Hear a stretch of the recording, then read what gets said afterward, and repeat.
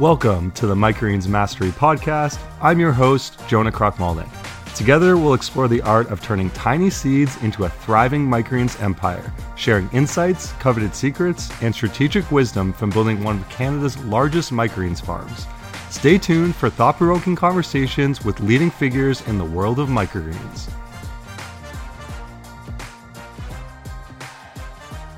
Welcome to the podcast, everyone. On today's episode, we have Haley and Richard Camacho from Micos Micro Farm in Utah. On this episode, you'll learn how this dynamic duo started their farm just 16 months ago and are now producing over 600 trays a week. Micos Micro Farm ships microgreens nationwide, which we dive deep into. Their focus on creating a quality product and building relationships with their customers, and the foundation of their business, which is their purpose to promote the amazing health benefits of microgreens. This is a really fascinating and inspiring episode, so let's get right into it. Welcome to the podcast, Haley and Ricardo. I'm super excited to have you on. And thanks for coming on the podcast. Thanks for having us. It's our pleasure. We're super excited to be sharing a little bit about us here with you. So thank you. Awesome. So I'd love to hear how you guys first got interested in microgreens and the backstory of how Micos Micro Farm came to be. Yes, absolutely. Well, it's kind of a very unique story. This all started because of our little boy, Miko. This is why it's called Micos Micro. He was sick. We were sick with, there was mold in our house and really started to affect his health. We needed to do something about it. So we did a little bit of research on it and knew a little bit about microgreens here in Utah. After finding out a little bit more information, he also came to us wanting to learn how to grow something. So those things kind of played together very well at the same time. We knew one of the biggest seed suppliers is based out of here, Salt Lake City. So it took him as a little field trip, and he got to see everything. The reason I really, besides the health aspect of it, the reason why I really leaned into the microgreens is I really wanted him to see the full cycle growing, everything from planting, germination to every cycle, kind of in a short period of time. At that point, we're kind of busy with something else as well, another business. So we just wanted to kind of find something that was fast. However, after going to that seed supplier, kind of seeing, the need not only for the valley here, but also nationwide, and then adding on top of that the health benefit on why, and also why we were doing that with Miko, it just kind of, one foot in front of another, kind of just unraveled to be, a year and a couple months later to where we're at now. That's kind of started, all inspired by our little boy Miko, and this is why we decided to name it Micos Micro, and it just kind of fit perfectly on that. So that's awesome. What a great backstory to starting a farm. So is Miko involved at all with the farm, or is he kind of just he's very much involved. If you guys follow us on our social platforms, he jumps on there. We just did a couple lives with him over the weekend. He's very much involved. He loves planting, loves doing all that kind of stuff. So there's a lot of inspiration behind that for us. But even more than that is definitely the health aspect that we really have uncovered now with all the, testimonials, not only with our personal kid, but definitely there's so many more that we'll share here with you as well. So that's awesome. I hope he's spreading the microgreens love in school and sharing that with friends and getting more young people to eat microgreens, because I think, the standard American diet is unfortunately not the healthiest, but microgreens are something that's so accessible to grow no matter where you are. And, being able to incorporate that in the early stages of people's lives will propel them onto a much healthier path than what, the advertising of unhealthy foods and the whole machine of processed foods has kind of let us down. So just that alone is an amazing frontier for someone young to be able to help spread that message, which is amazing. No, for sure. Actually, we still currently see it every single day. His friends, his buddies. We've seen it, buddies that have never, ever tried greens, or they don't eat them on a regular basis. And just because of Miko trying them, having them, come and experiencing it, it's definitely changed. There's a lot of parents that have been like, it's unreal. My kid will grab a bunch of microgreens now and eat them, something that they've never done. And it's all because of Miko and his passion that he naturally has on that. So it's definitely rubbing off. And we've definitely talked about doing a lot more of people being able to see it, through social media, because it is an impact. It is an impact to be able to go a little bit farther than when you ask most people where did food come from, which is just grocery stores. So it's a full circle that we've been able to find. Yeah, yeah, and for Miko's friends to be able to like be like, where do you get your food from? From my friend Miko. Like it's pretty cool. So I'd love to hear kind of who you sell your products to. Like, what is the breakdown between like direct to consumer, retail, restaurants, distributors, and why you kind of chose that those markets?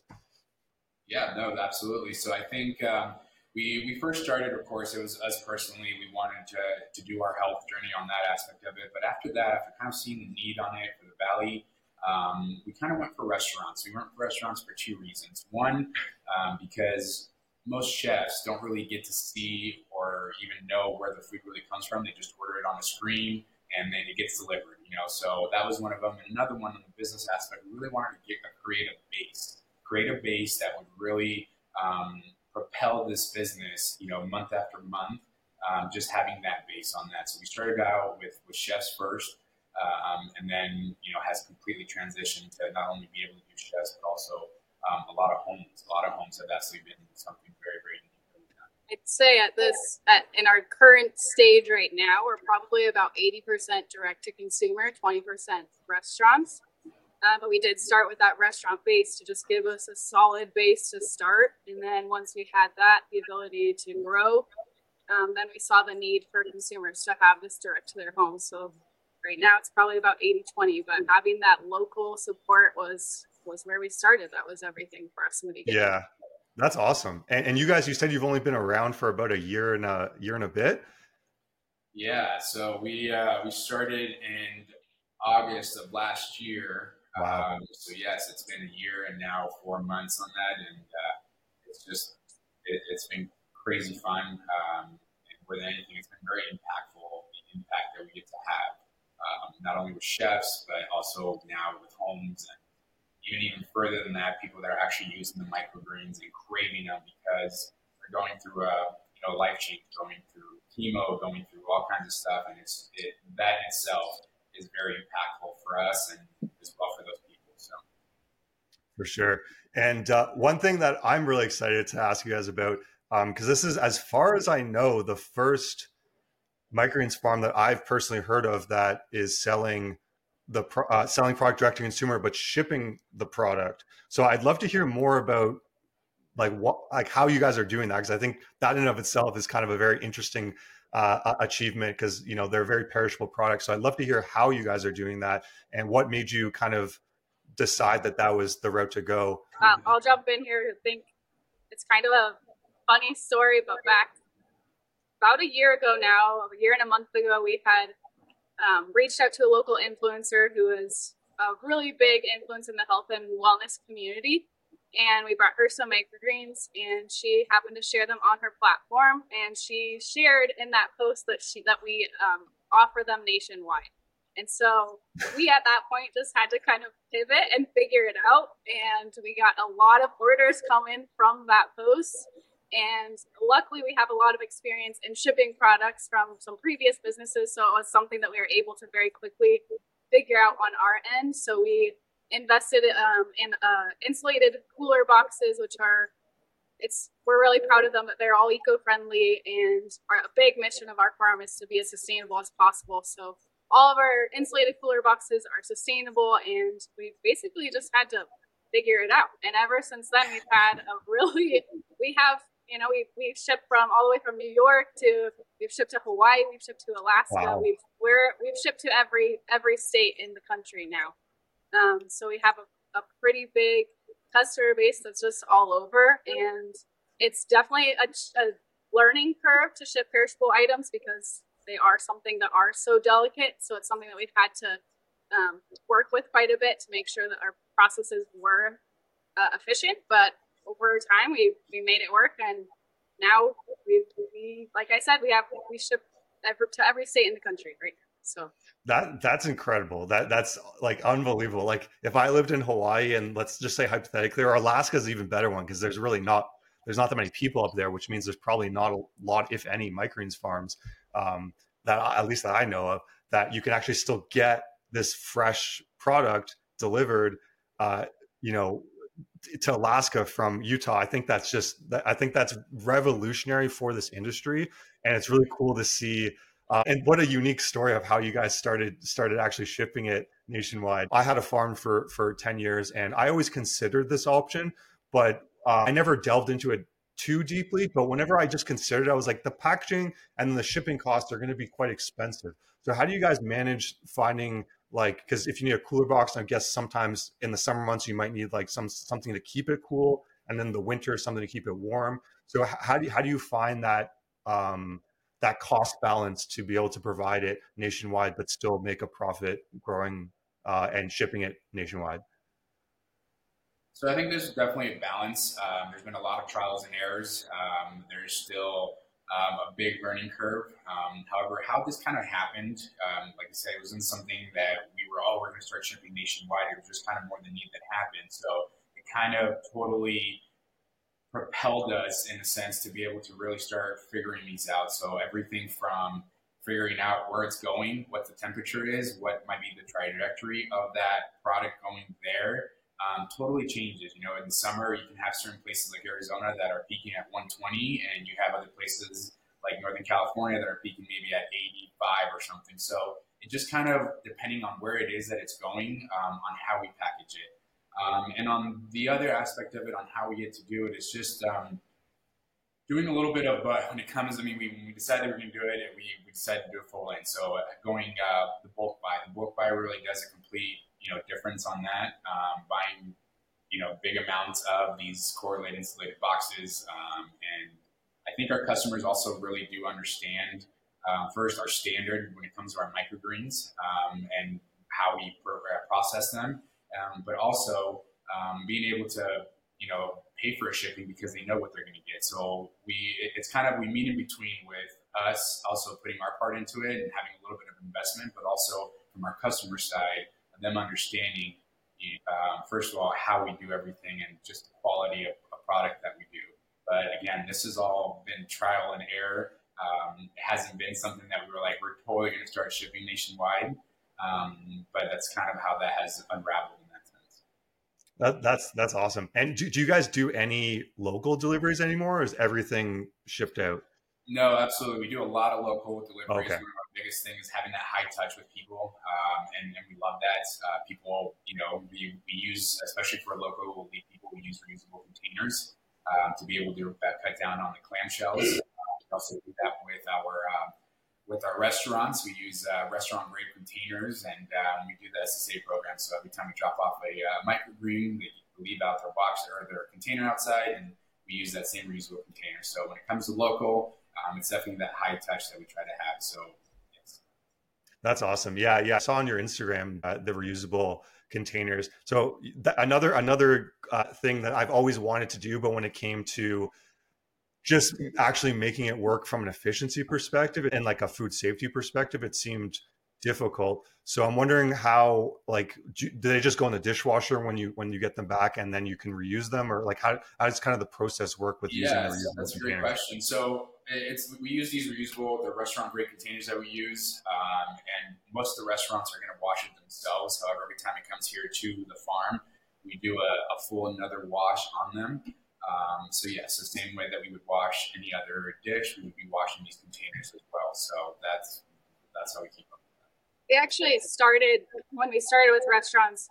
For me, like I said, a big mission is our sustainability aspect. And I just couldn't fathom them throwing away thousands of plastic clamshells, just every week, just thousands going to the landfill. So we really thought, how can we change that? What can we do differently? And so that's when we thought of the customized containers. And not only that, but we were able to go and really give our restaurant customers, our clients, of that touch, that personal touch. We're able to customize their containers, so they're getting, every single one of our restaurants has a customized container where they're getting their Cool. same containers every single time. So that's one of the ways that we are able to be more sustainable, eliminate a lot of waste, and then give them that just personal touch. That's something that they all really, really love having. is their customized containers that has their logo on it, and something that we're really proud of there too. Yeah, that's cool. That's kind of like a unique way to have like a brand loyalty is like, look, we've put this extra step in for you guys. Restaurants in general, they have a shorter life cycle than certain other types of business because they are hard to it's a very difficult business to run a restaurant. So just having that brand loyalty like allows them to want to stick with you. Let's say the restaurant shuts down, then they go somewhere else, they're still going to feel that connection to your farm and your business and want to still buy from you, even if that specific branding is not there because that company's not around anymore, that restaurant's not around. So I think that's like a really cool way to create that like close relationship and loyalty to your farm. I think that's awesome. For sure. Yeah. So I would love to hear what the best selling varieties are on, I guess for both the restaurant side for chefs and then on the retail side. Yeah. Yeah, absolutely. So I think probably for our retail side, our most popular one is going to be our broccoli, our peas. Those are sunflower. They're very, very much popular. They're very easy for your palate to start getting used to them. For people that are first timers trying them, just because of that amplified taste that each microgreen has. I think for restaurants, it's a little bit of a different. They're looking more for a unique look. They're looking more for how can I enhance this dish. I think for them, it's what we call our Chef Select, which is a combination of a whole bunch of different microgreens, but really giving it that color is things like amaranth. Amaranth gives it that color, and they absolutely love that, just the vibrant color on that. So I would say probably those are our most popular ones. All of our blends that we offer, we put a lot of time and research into curating specific blends that help different situations. So like we have a hormone harmony blend that's available to our customers that is specifically designed to help with hormone imbalances, detoxification. We have an immunity blend that's also specifically for immune health and to be able to support your immune system throughout, especially during times like during winter when everyone's getting sick. So we've taken a lot of time to really understand each of these different microgreens and how they can help benefit your health. And we specifically curate those to be able to impact your health in a really big way. So those are also very popular, our mixes. And our Chef Select, we spent a lot of time curating that. And I remember when we very first put it together, we have a little plate with all of the different ones, and we sampled all of the different flavors, just putting a lot of time into making us a blend that was super great for all of these chefs. But also we work very closely with the chefs. So we have a lot of local chefs that ask for certain types of microgreens to go along with their different recipes that they're making. When they do menu changes, they come to us and we work together to curate specific blends for them too. So that's a really fun part of what we get to do, is putting a lot of that time into specifically curating things for them that work for their flavors. Yeah, for sure. That's awesome. I've never heard of a hormone blend, but like the not just from a marketing perspective, but also from like just a health perspective, to have something that's not like a supplement that can also help with those things that's been curated for those purposes, I think is really, really cool. I think that's like a whole new opportunity in the microgreen space. If let's say you wanted to have a blend that helps prevent cancer or something like that, like it's probably good to have some sort of professional like back the product, or say, or like have some sort of, so like, or at least studies, like, because sulforaphane, as far as I know, is supposed to be good for preventing cancer and free Yes. radicals in the body. So as long as you can like show that, I think that's pretty damn cool for me, at Yeah, least, like someone it that's is. really focused on health. Yeah, we have a local doctor actually here that is a naturopath doctor, and she works closely with us to, it's just a little bit challenging on social media. You have to be careful. We can't make claims and things, but we can Yeah. rely on the doctor to help us. And, with a lot of the research that is starting to be done on microgreens, that's also beneficial. But we do work closely with a doctor to help just give us validity on those Yeah, things that we're curating. So for sure. And you sell the hormone and immunity blend, and sorry, what was the third one? we have right now we have a hormone harmony blend and our immunity mix, and then we have our chef select. Okay. So the hormone, harmony, and the immunity blend, those you sell to, like, those you'll ship nationwide. Mm-hmm. Yeah, Okay, those are cool. nationwide, and we also have a shop in our farm where we have a lot of local customers that come and just shop directly from us too, which is really fun. Oh, that's awesome. Yeah, that's great. Yeah, I've always thought about doing that, but then you get into zoning and things like that, and it starts getting a little tougher depending on where you are. It sounds like you guys are doing a lot of very unique things in the microgreen space and really innovating in this space. And I think it's really cool to hear how it started and all these very unique things that you guys are doing. I'd love to hear kind of what an average week looks like for both of you. Um, running your farm, which I know it's hectic. It's definitely can be crazy at times, but I just love to hear what an average week looks like for you guys. Sure. Well, I mean, first of all, I think one of the biggest things to really kind of put in perspective is the life cycle of microgreens. It's so fast compared to anything else out there that I think that in itself kind of pulls you. I tell Haley all the time, our weeks feel like months and our months feel like years just because of the turnover. We'll harvest 250 trays in a day, and have to flip those that same day because of the need of it. But an average week is Monday through Friday. We have a full-time farmer harvesting probably at least anywhere from 4 to 5 hours a day. We have those deliveries that go out, starting from 10. If it's going to restaurants or doing actual routes. Haley does a lot of our shipping, all that kind of stuff. And kind of more of that, again, it's just more of that high touch, always trying to, have our customers make sure that their needs are taken care of, which is the most important thing. What else is on there, Haley? Well, we kind of have our roles just to make sure that everything in the business is moving forward. So Ricardo's kind of main role is sales and acquisition, and I manage all of our customer service, all of our social media, and then we both obviously help manage the team, which I think just having a team of people has been an entire learning curve for us because we've been doing things for so long by ourselves. So that in and of itself takes a lot of our time, just making sure that our team has everything that they need to be supported so that we can run and do our part. But yeah, like you said, every week is we're just constantly in motion. We have more demand than we have product right now, which is such a blessing. So we're just always going. Every single week is just nonstop and always moving. And we are very blessed to have a team of people now that is helping us be able to run and do everything that we need to do on our end. So that's awesome. Do you guys harvest and ship every day, Monday to Friday? Yes. Wow. Yeah, we do. And one of the big things that we pride ourselves in is a lot of the microgreens, at least here, come from either California or Arizona. So by the time they're getting them from a grocery store, they've sat for 6 to 8 days. By the time they're buying them, they have maybe 2 days to use them.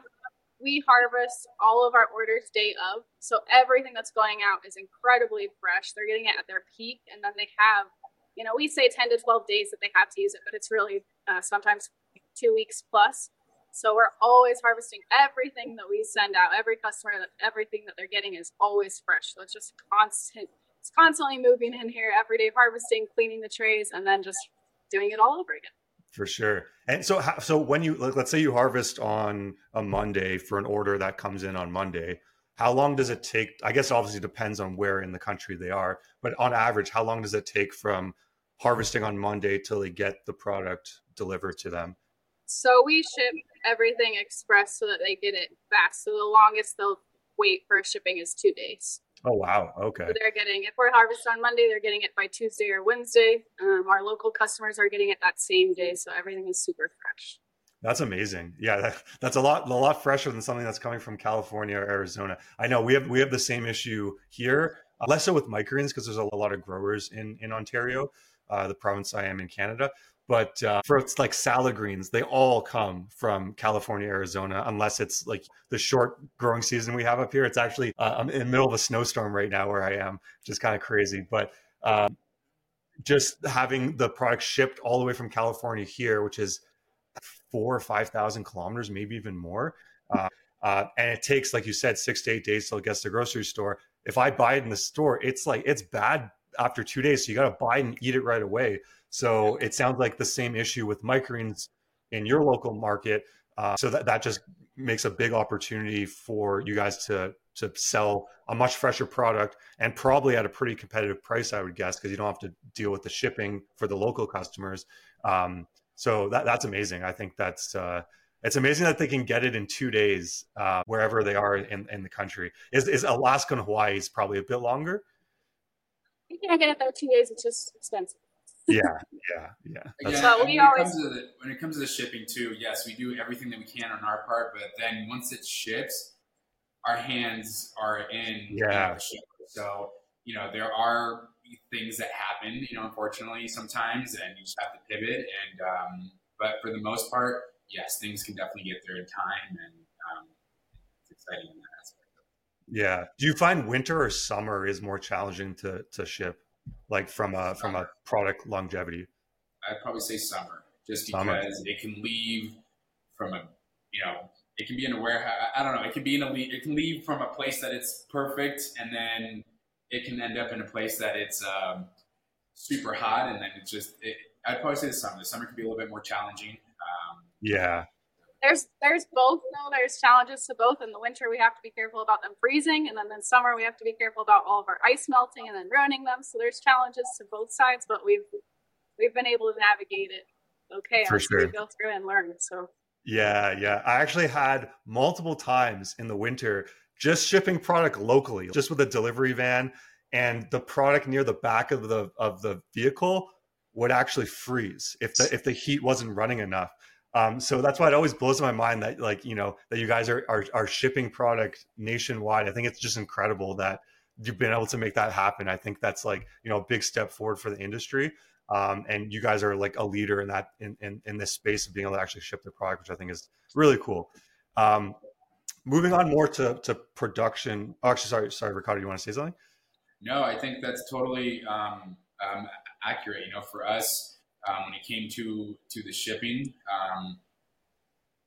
it's just kind of exciting because it wasn't something. Yes, it might be new for the microgreen world, but it's not something that companies are not doing. People are shipping, meat across the nation, or there's people who are shipping, curated farm boxes that they do from their local farm that are shipping it nationwide. So it wasn't. I mean, maybe it's new for the microgreen to be shipping what it is, product like lettuce, tomatoes, and things like that.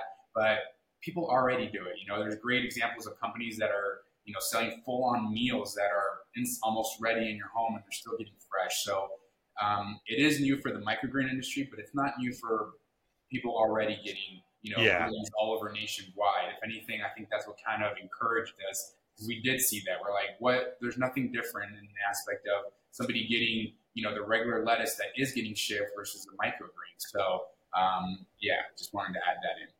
Yeah, no, for sure. I think from my perspective, it's just the price point of the product. So like if someone ordered one clamshell of broccoli microgreens, like the shipping is going to be more than the product itself, right? So that's where the challenge is, or where I see the challenge for the microgreens industry. And then on top of that, microgreens are one of the most perishable like fruits or vegetables that you can consume.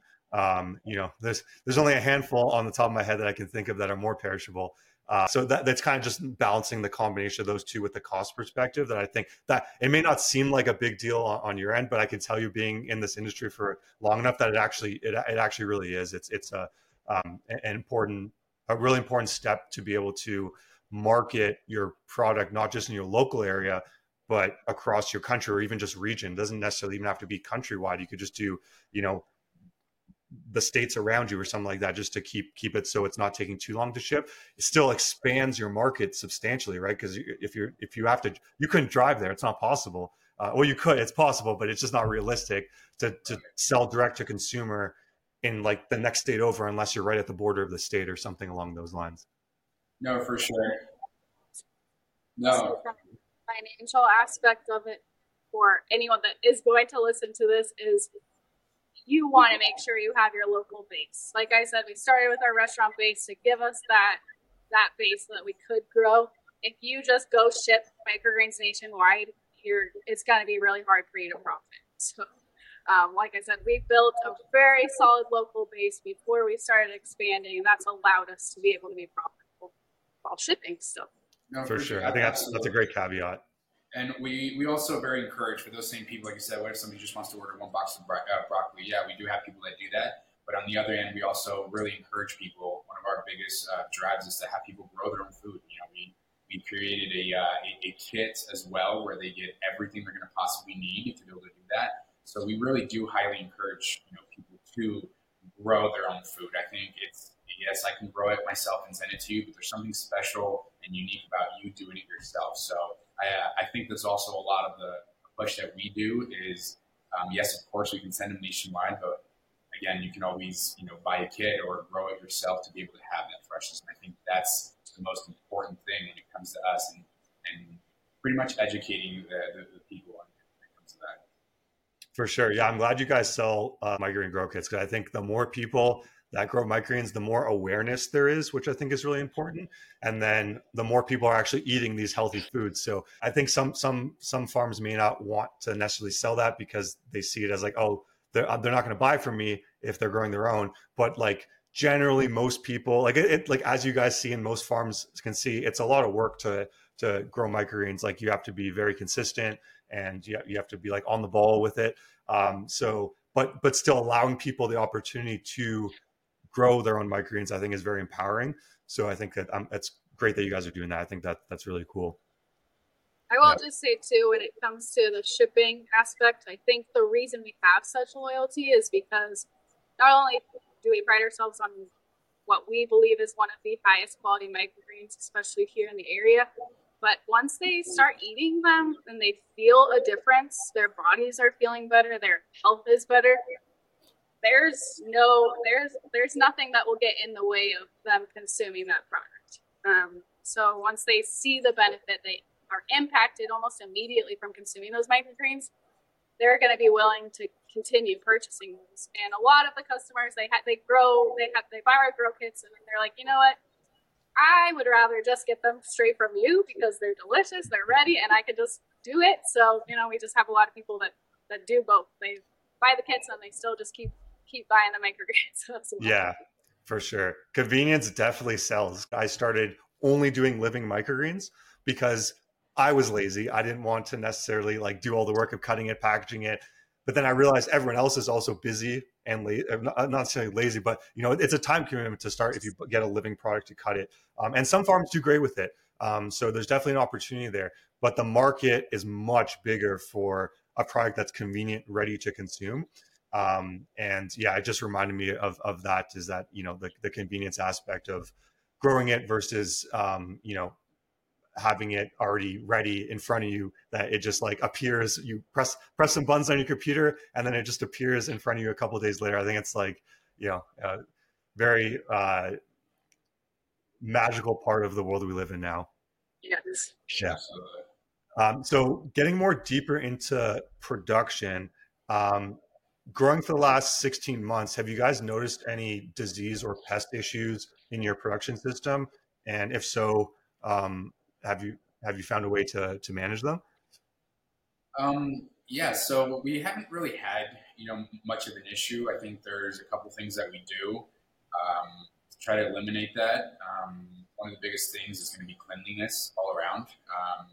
We work clean. That place gets cleaned every single day. It definitely comes down to cleanliness and some of the process. I think one of the other things as well, just from prior experience of growing back in the day, is I use a carbon filter in our grow operation. There's carbon filters that is cleaning out the air, any airborne contaminants that might be in there that are going to be the indicator if a person get any kind of pest or any kind of mites at all. So I think that's a huge contributor of it. Is definitely those carbon filters, that airflow, that cleanliness of having any contaminants. It just really has decreased a huge amount of having any kind of pest on that. And alongside with that is that cleanliness, especially once you start growing and you are flipping mounts, huge amounts of trays. It's so easy to just put it back in the cycle and not clean it fully or do the steps correctly to avoid that. But I found out that the moment you do that, you end up paying for it in the back end because you do end up getting those kind of pests or the grow not being as well as it needs to be. So I think those two along are highly, highly important. And I don't know of any. I've done a little bit of research. I don't know of any micro. I don't know if you have tried it or done it in the past of using carbon filters in your grow operation. That's been a complete difference. I would say. Interesting. Yeah, I was just going to ask because I was going to ask if it's just carbon filters or if it's carbon filter with other types of filters because um, my understanding, which could be wrong, is that carbon filters filter out like smells mostly, but they don't actually kill. Like that's why I was asking if it has like a UV system or some like a HEPA filter, those type of things. I think filter out, and then UV kills bacteria. But as far as I know, carbon is more like a smell thing. But I'm not an expert on this. I know there's like so many No, people in the absolutely. cannabis So it industry is that a use it. huge, smell thing. That's one of the biggest reasons, but it absolutely for sure helps and aids remove any kind of airborne or contaminants that are in the Interesting. air. Cool. That is something that for sure it does. It's also a great way to control your humidity. You can bring your humidity down with having carbon filters just because of the process that it goes. It's a live carbon filter. So yeah, it definitely absolutely helps. The number one that most people do know, like you said, is the smell, but there is definitely a couple other benefits besides just the smell on that. Interesting. Yeah, I cool. will, I'm gonna look more into that. sorry, I will tell you that Ricardo is constantly monitoring the temperature and the humidity levels in this farm. They are always at perfection. So even in the middle of the night, if something goes wrong, he's running over to the farm and fixing that. So he's very, very, very aware of what these microgreens need to not create mold, to not create an environment for pests. And he, like we said, we take great pride in creating a super high quality product. Our farm is incredibly clean, our air is clean, and I'm sure we'll get more into some of the other things that we do to create that super high quality product as well. Awesome. Yeah, that's great. The it's also nice being in the climate that you're in. Even though it does get hot in the summer, it's generally dry year round or fairly dry year round, which really helps a lot with mold because whatever's outside, unless you like have a completely sealed environment, some of those things are going to come into your farm. So being in a dry environment, there naturally is less mold, less humidity to deal with.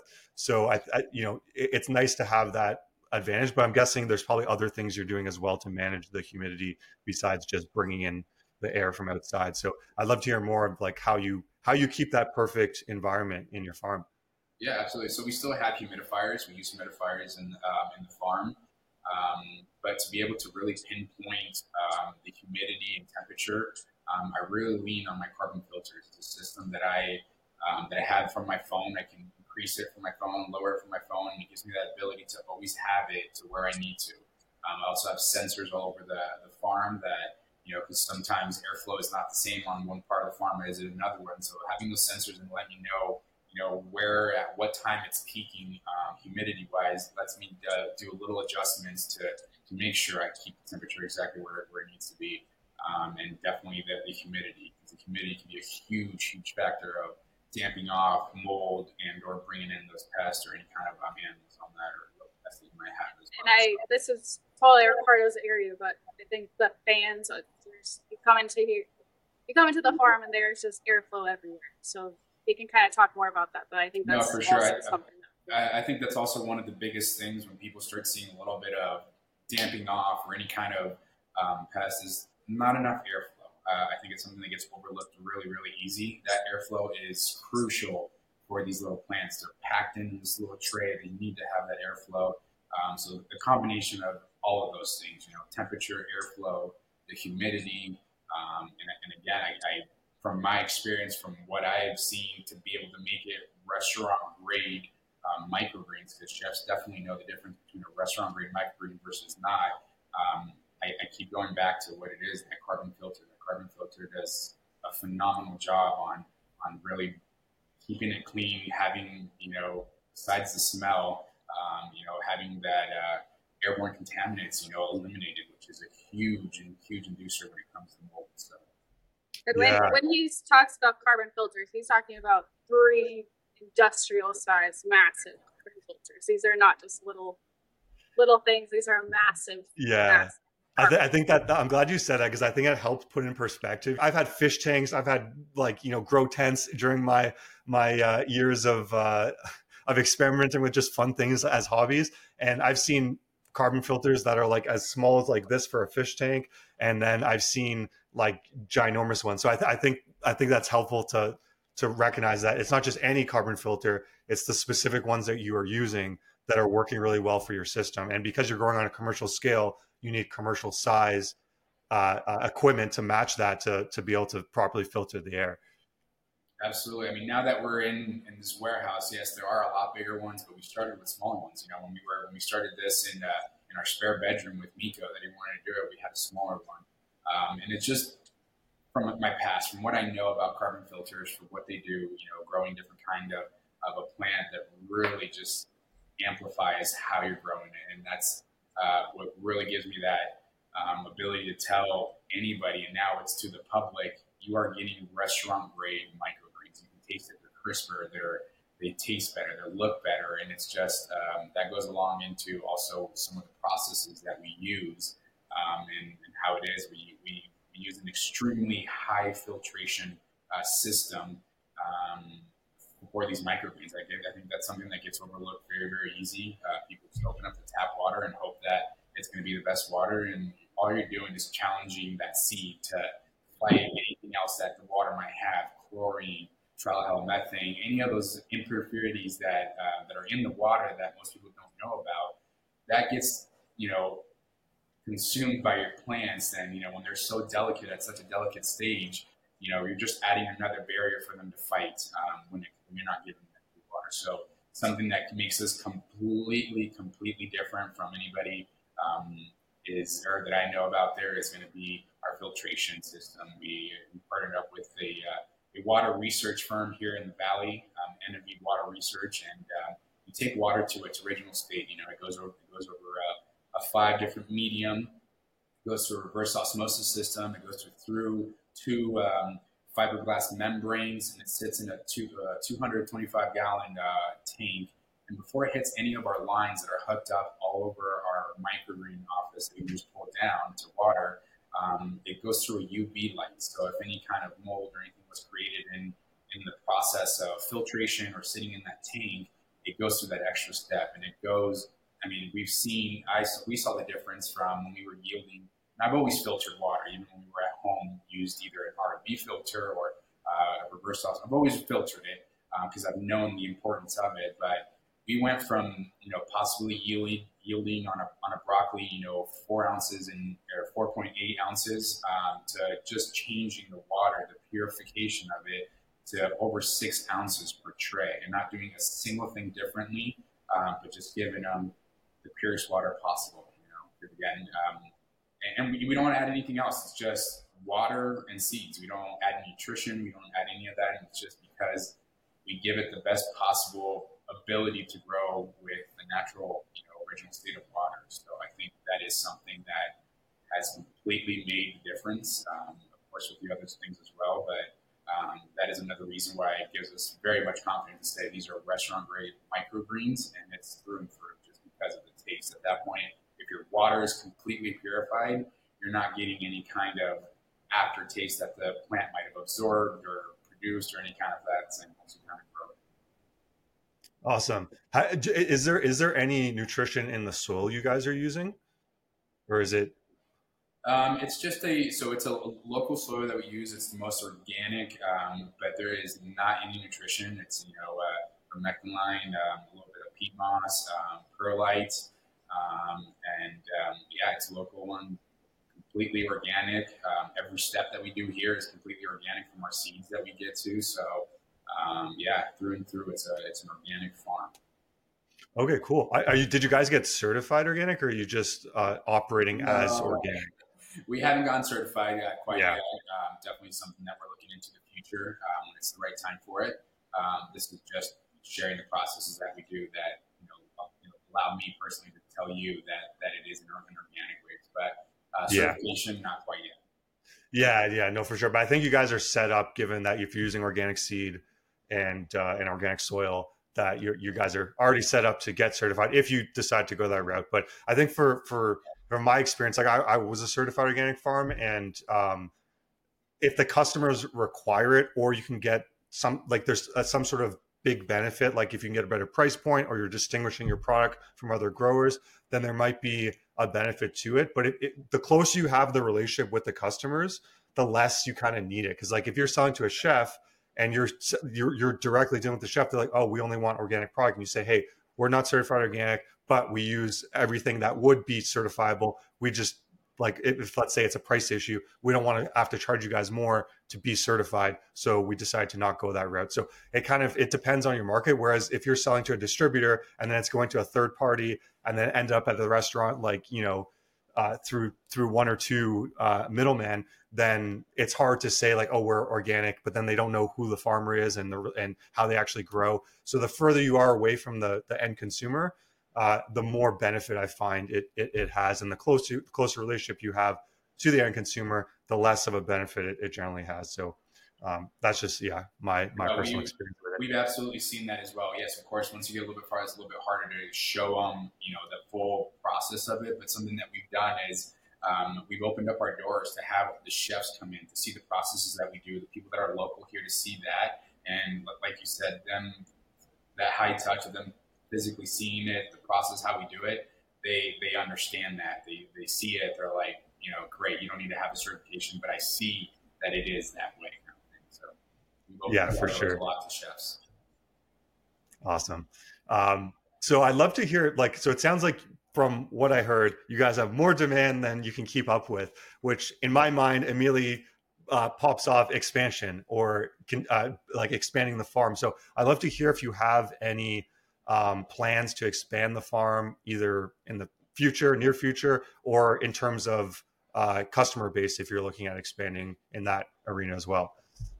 Yes, I mean, we're absolutely going to be expanding more. I think for us, for me and Haley, is we don't want to expand. I mean, we're expanding every single day, don't get me wrong, but we don't want to do it so fast that we're behind in a sense. So we want to make sure that what we're building is brick by brick, and we're the really solid foundation. So, for every new customer that we're able to acquire, to be able to actually give them the experience that we really want them to have. So we have huge plans to growing and expanding this warehouse, and possibly even having another unit here in the future in the next couple months. So it's definitely there. It's just we're trying to do it in the way that the business doesn't feel the pressure, but at the same time that we can take that experience to each new person, chef, how we want it for them to experience it. So I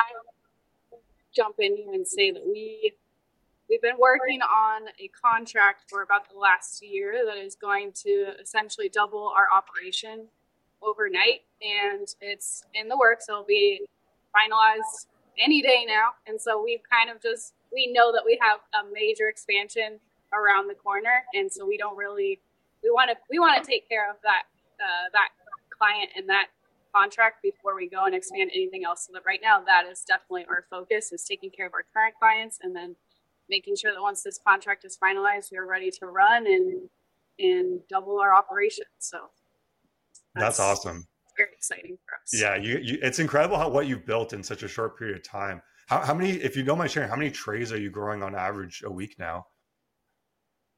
We're probably doing over, 600 trays a week. Depending on the week as well, going into the holidays, restaurants get busier, demand gets a little bit more. So, we've peaked out on some weeks, closer to 800. And it just depends on the need. It depends on what the variant is as well. So yeah. Yeah, we have 1,200 trays always under grow lights at all times. And then obviously our germination is always full as well. So I think we're close to like 2,500 trays, just always in sight. Wow. So you guys must be, are you at capacity? Like if you had new orders come in that were more than expected, Like not obviously not this contract, but just regular orders. Like, can you fulfill that still, or is it are you guys running out of space? Yeah, so one way that we navigate, just because we do have a subscription service, which helps us kind of plan for planting and revenue planning and all of that. But another way that we kind of navigate that in case we do have a large sum of orders that we weren't planning for is we do have a 2-week lead time. Not only does that help us avoid any food waste, but it just lets our customers know what to expect. So we are typically quite ahead of that 2-week lead time, but we do have that in place so that customers know, hey, if you place your order today, it's not Amazon, you're not getting your order tomorrow. We are growing live plants, and so we do have that in place so that they do know that sometimes we do have more demand than we have the products, so they do have to wait for that sorry, the turkey's just getting by. We do have to wait for their order to come in. We plant as that order comes in, and then we harvest when it's ready to go. So Yeah, we do have that in for sure. place so they know to anticipate that. Yeah, I think using the grow to order kind of model it's really important to keep profitability high, because like if you get an order that comes in and you're like growing, let's say 600 trays and you don't have any actual orders yet for them, and let's say like all of a sudden you didn't predict, but demand was going to be less than you expected, then you have all this extra product that you have to take a loss on. So having the grow to order model just prevents that major potential issue from happening, and ensuring what you're actually making on every tray or every clamshell of microgreens, or in your case, reusable container, for the local customers. So I think that's just really helpful to run a microgreens business in that capacity, rather than just growing whatever you can and hoping it'll sell, because you'll just have a lot of waste that way, and it'll be a lot harder to make a good profitable business that way. I will say I don't even know the last time we had a tray that we couldn't use. Predictability. We know a lot of our restaurant clients are ordering the same amount, pretty consistent with what they order, so we're able to predict things that way. And then obviously with our subscription company, it's very easy to go in and plan all of our planting, make sure that we have what we need. And it's been a very long time since we've had to throw anything away to our chickens. That's awesome. And I'd love to hear what your guys' personal favorite microgreen is, and then how do you use them at home? For me, I'd probably say the cilantro. The cilantro, it just blows up in your mouth. Yeah. Something so small can amplify your mouth incredibly. So I'd probably say the cilantro is my personal favorite. I use it a lot on tacos. We just had tacos the other day, and Micos himself was actually, can I throw some microgreens in there? And it's just, probably the cilantro. I use that personally a lot. My favorite is our immunity mix. It's a blend of our seven most nutrient dense microgreens. It has a really, really good flavor. If you're not used to microgreens, it is a little bit more of a potent flavor. But I love that because I know that I'm just getting a huge, just a major nutritional impact from just a small amount, and we're able to use it on so much. I personally use them every single day in our protein shakes to start our morning. We use them on our eggs in the morning. We basically use them breakfast, lunch, and dinner, and snacking. My favorite snacking microgreen in the farm when we get hungry is to just come snack on the peas.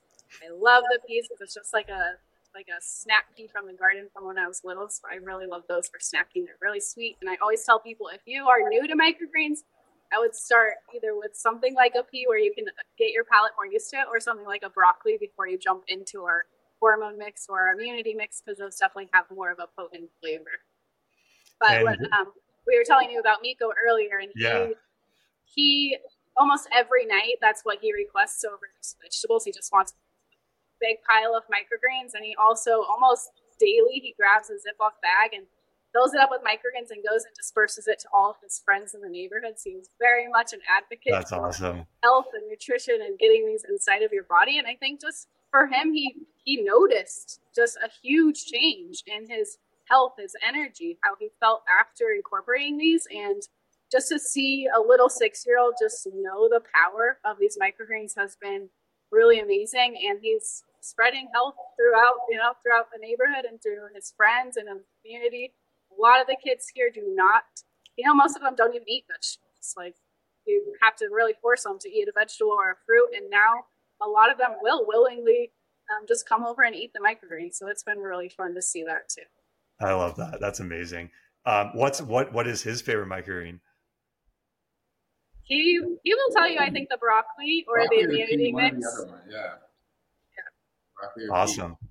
We also have a chef that curated a really good dessert. It was sunflower. Sunflower, he dips it in an organic chocolate, just barely, and it's actually one of their desserts that they use. That's also another one that Miko really, really likes. So again, that just comes from Interesting. working really closely to chefs and letting Yeah. them just open them the ability of talking to the farmer, profiles, what they taste, crispness of it, and that's a great one that I'll put out there if anybody wants to try it. Sunflower microgreen dipped in a little bit of chocolate. Amazing. Great I'm way gonna have to to try that. taste That's this is the first time I've ever heard of microgreens being used in dessert. So it. Oh, I think that's like I love chocolate. I'll dip every fruit possible in chocolate, but I've never thought to dip microgreens or especially sunflower is great because it's crunchy. But I just never thought to do that. So I'm definitely gonna try that. and along those lines, we actually have a lot of restaurants that I'm currently working with that are going to start using some microgreens as garnishes for their drinks. Like a carrot, like that bomb. Mhm. There's a couple ones that they're doing. So it's kind of, again, it's something new, but chefs, the mixologists are loving it just because if it's the aroma or if it's, just having that extra little taste after you have that drink. So yeah, it's been crazy what the chefs have also done to me in that sense to be able to, you know, put it on more things in a sense, not only as just for your food, now going into dessert and then going into the drinks as a garnish. I mean, it's kind of been incredible. I can I think one imagine. of, sorry. I was going to say I can imagine that dinner at your house because the people around you is who you are most like. So if you're around chefs all the time and you're dealing with chefs, you're going to want to bring that home. So I can imagine dinner at your house is probably pretty fancy. Well, it's kind of crazy. We have one of our biggest restaurant customers. They do over 60 boxes of 8 ounces a week, and they use them on probably 80% of their dish, 90% of their dishes. And it's crazy, like you said, just that little. They're not necessarily looking for the nutrient aspect of it, looking more for the what the plate can look at. Because if you look at marketing, people are eating first with their plate and then they eat. But to be able to combine both of those, the nutrition, but also how it looks, I can see how a lot of people would say, man, it's not a fancy dinner every time you go to your house. So, Yeah, for sure. Sorry, Haley, you were going to say something? I was just going to say, I think one of the most unique ones that we started growing this year was our cantaloupe microgreen, which we did have some difficulty with at the beginning because it does have a lot lower germination rate, but the flavor is just so unexpected and delicious. And he was mentioning a chef. He also specifically, once he learned that we were growing the cantaloupe, he specifically curated a watermelon salad with featuring the cantaloupe microgreen. And because it does have a lower germination rate, we don't sell that one individually to consumers, but we created a melon medley salad mix. So it just gives it that like nice burst of fruit flavor, and that one is really, really fun too. So if you haven't Whoa. tried that one, that one's a really fun one to grow. I have never tried that. So does it have a resemblance to cantaloupe? it's Yes. crazy. It's crazy. You would never think of it. I mean, if you pull it out, it looks kind of similar to like a sunflower Yeah. microgreen, probably a little bit shorter. But most of the time that I have people try it for the first time, I won't tell them what it is, and they'll eat it, and they'll just look at me and be like, "What was that?" It has that very sweet, subtle. So adding it to a salad, you're getting you add a couple fruits to it. It's amazing. It's kind of again one of those things that opening the doors to chefs to letting them know what we can do and having them try different profiles, has been a combination of, them curating a specific dish that they're currently serving right now, seasonally, with that one. So yeah, I forgot about that one. That one's amazing. Yeah. That's cool. I would love to try dipping that in chocolate too. I Yeah, think that would be another good one. Yeah. So like I think one thing that's really cool is how much demand you guys are finding for your product. And for a lot of microgreens farms, it's usually the opposite. They don't have a problem with the growing side. It's usually the sales side that can often be difficult to get enough sales to make it a viable business. So I'd love to hear kind of what you think is allowing you guys to have so much demand for your product that you can't even keep up with it? Because I think that would be helpful for other growers. So, I mean, I think one of the biggest things, you're still starting a business when you start, but something that we understood is you have to add value to what you're doing, and adding value without expecting anything. And I think that's the difference. That's been the complete difference of people understanding that it's not about making money. The money's great, sure, everybody wants the money, but it's not about that. And I think the moment people feel that, the moment people understand that, it's been a complete game changer. Going to restaurants and chefs get approached by people all the time, all the time. I know people get approached all the time, especially in the microgreen world. There's been a lot of people that have started microgreen businesses that get a restaurant on board and they go out of business. So they've been kind of tainted in that sense. But I think for us was showing up, not expecting anything, giving them a sample, letting the actual product do the work has been the complete difference on that. I don't ask for business. People come to me and tell me, I want your product. And I think it's because of that. Going to the restaurants and giving them a container with their logo. You don't have a lot of people that sell produce to you that are giving you a unique container with your logo. So it's that added benefit that people do. The home deliveries, if it's local, them getting a container as well because they added. If it's going shipping, why making that, writing a handwritten note that says thank you, we appreciate your business. I think it's that the added benefit, even if it's not physically giving something, but that writing a thank you, your first timer, I think that has been the difference from that. And I think that's just kind of business, or on how we've always grown in business, adding that extra benefit in one way or the other, giving them that follow up. If a new customer came in and they're going to try something specifically, maybe send them an email, hey, how was this specific microgreen? Having that added benefit of them feeling like, oh wow, that person does know what I ordered. That person did see me go through that process and even that follow up. So it's that high touch with that added value. So I think a lot of that comes from our previous experience too. We've been in business together for like over a decade now. So just learning a lot of different things about how to take care of our customers, how to continue to get their loyalty. So we've just taken a lot of our previous experience and poured it all into our microgreen business. And like you said, just making sure that our customers feel our love and know who they are supporting behind a screen, I think is super important too. When someone knows that they're supporting a family base versus, just a giant corporation, I think there's a lot of benefit to that as well. For sure. That's I think that's really great. I think just like building that goodwill.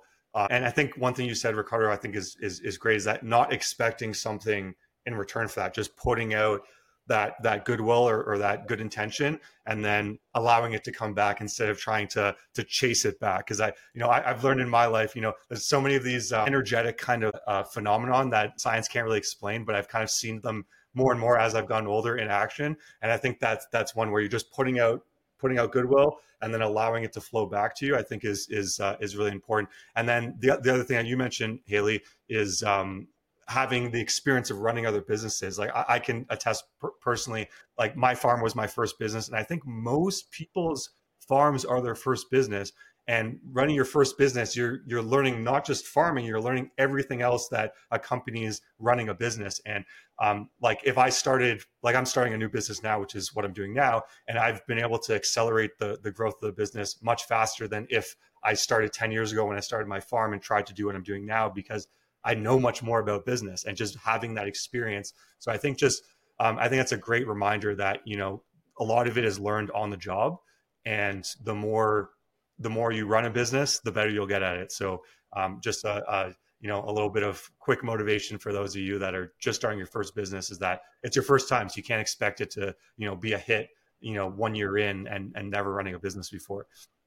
No, for sure. And if I could just add one thing, I'd probably say with that as well, I think the biggest thing is put yourself in the shoes of the person that you want to, or that's consuming from you. So if you want if you want that chef, how would you want that chef, or how would you want to be approached if you were that chef? Putting yourself in that shoes, doing the process or the buying process or the process of that person buying towards you, I think that really opens up things that you can do differently, things that you can add, things that you can, add benefit to.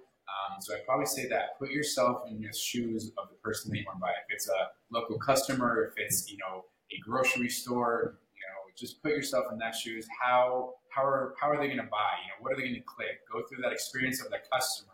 I think that even if it is your first time business, I think that's going to be a great base for you to be able to get even more creative on how to grow your business.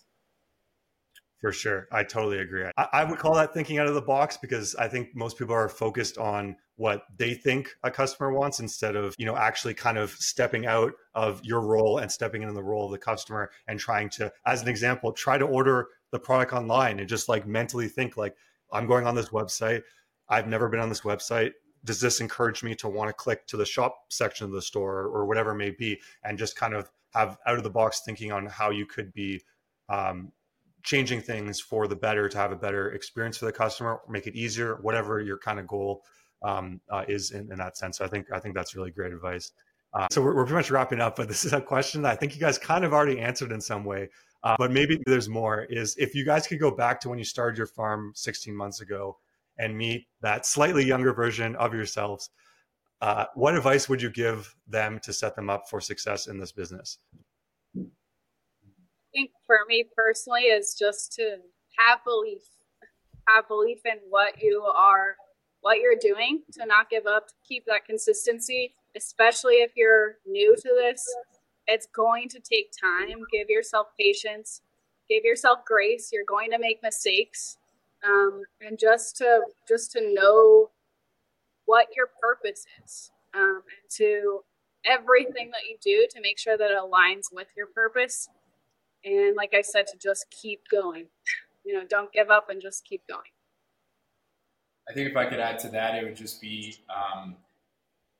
embrace the process of where you're at. If you're in your business just starting, embrace that, because you're not going to be there the whole time. But embracing that is going to give you the best base to understanding when if it's only 10 trays that you're doing. But if you fully understand those 10 trays and how you're doing it, you're going to be able to understand it when you have 20, 30. And I think people sometimes get caught up of wanting to grow, do this and that, and they sometimes put aside really understanding through and through what it is that you're doing.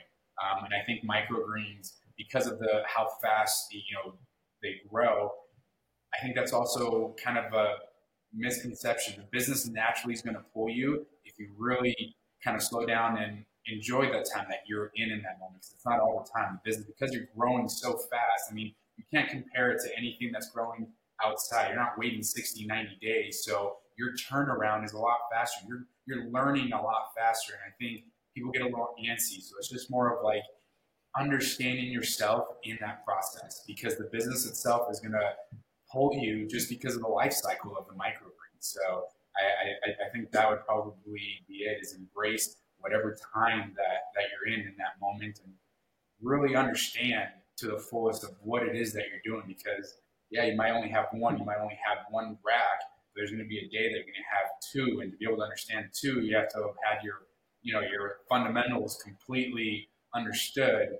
And again, business is going to pull you if you're actively growing it, if you're actively doing it. It's going to pull you just because of the life cycle. You're taking a seed to end point with some of these microgreens that the latest is 25 days or something, and some of them are 7-8 days depending on where you're growing. So I'd probably say that's what it would be.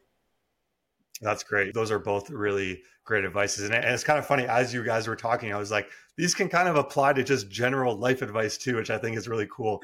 That and I've noticed that too, where sometimes, advice for business can also apply to your life as well. And I think it's kind of a cool overlap that you can take lessons in business, apply them to your life, take life lessons, apply them to your business. And it just makes running a business or living your life much more enjoyable, which I think is awesome. So if listeners want to connect with you guys and learn more about you and your farm, where can they find you online and on social media? The biggest social media platform you can find us on right now is Instagram. So it's just Micos Microfarm. And our website is micosmicrofarm.com. We're going to be expanding to more social media sites. We're on TikTok and things, but right now our main main platforms, Instagram, and that's where we put a lot of our educational content and things like that. And a lot of behind the scenes of our farm is at Micos Micro Farm. Awesome. Thank you guys so much for coming on. This was super insightful. I love doing this podcast because just for me, myself, I learned so much. And I know that everyone listening will appreciate all the great advice you gave and hearing your story. So thank you guys both so much for coming on. No, thank you, John. Thank you so much for what you're doing. You know, you're pioneering something in the microgreen industry, and I love it. So thank you for having us. Thank you for doing for what you're doing. And yeah, I'm excited to keep up with this. So awesome. Thank you so much. Awesome. Thanks, guys. Thanks for tuning in to the Microgreens Mastery Podcast. To access a wealth of insights, just click the subscribe button, stay notified about each new episode, and enjoy all of this wisdom for free. If you're ready to supercharge your microgreens business, visit microgreensconsulting.com for a gold mine of guides and resources. We've transformed thousands of microgreens businesses, and you're invited to join the success story. Let's stay connected. Follow us on YouTube, Instagram, and TikTok at Microgreens Consulting for exclusive content and expert tips and wisdom. If you found this episode insightful, please leave us a review, spread the word, and let's share microgreens magic with the world. Until next time, let curiosity fuel your growth and may happiness be your harvest. Happy growing, everyone.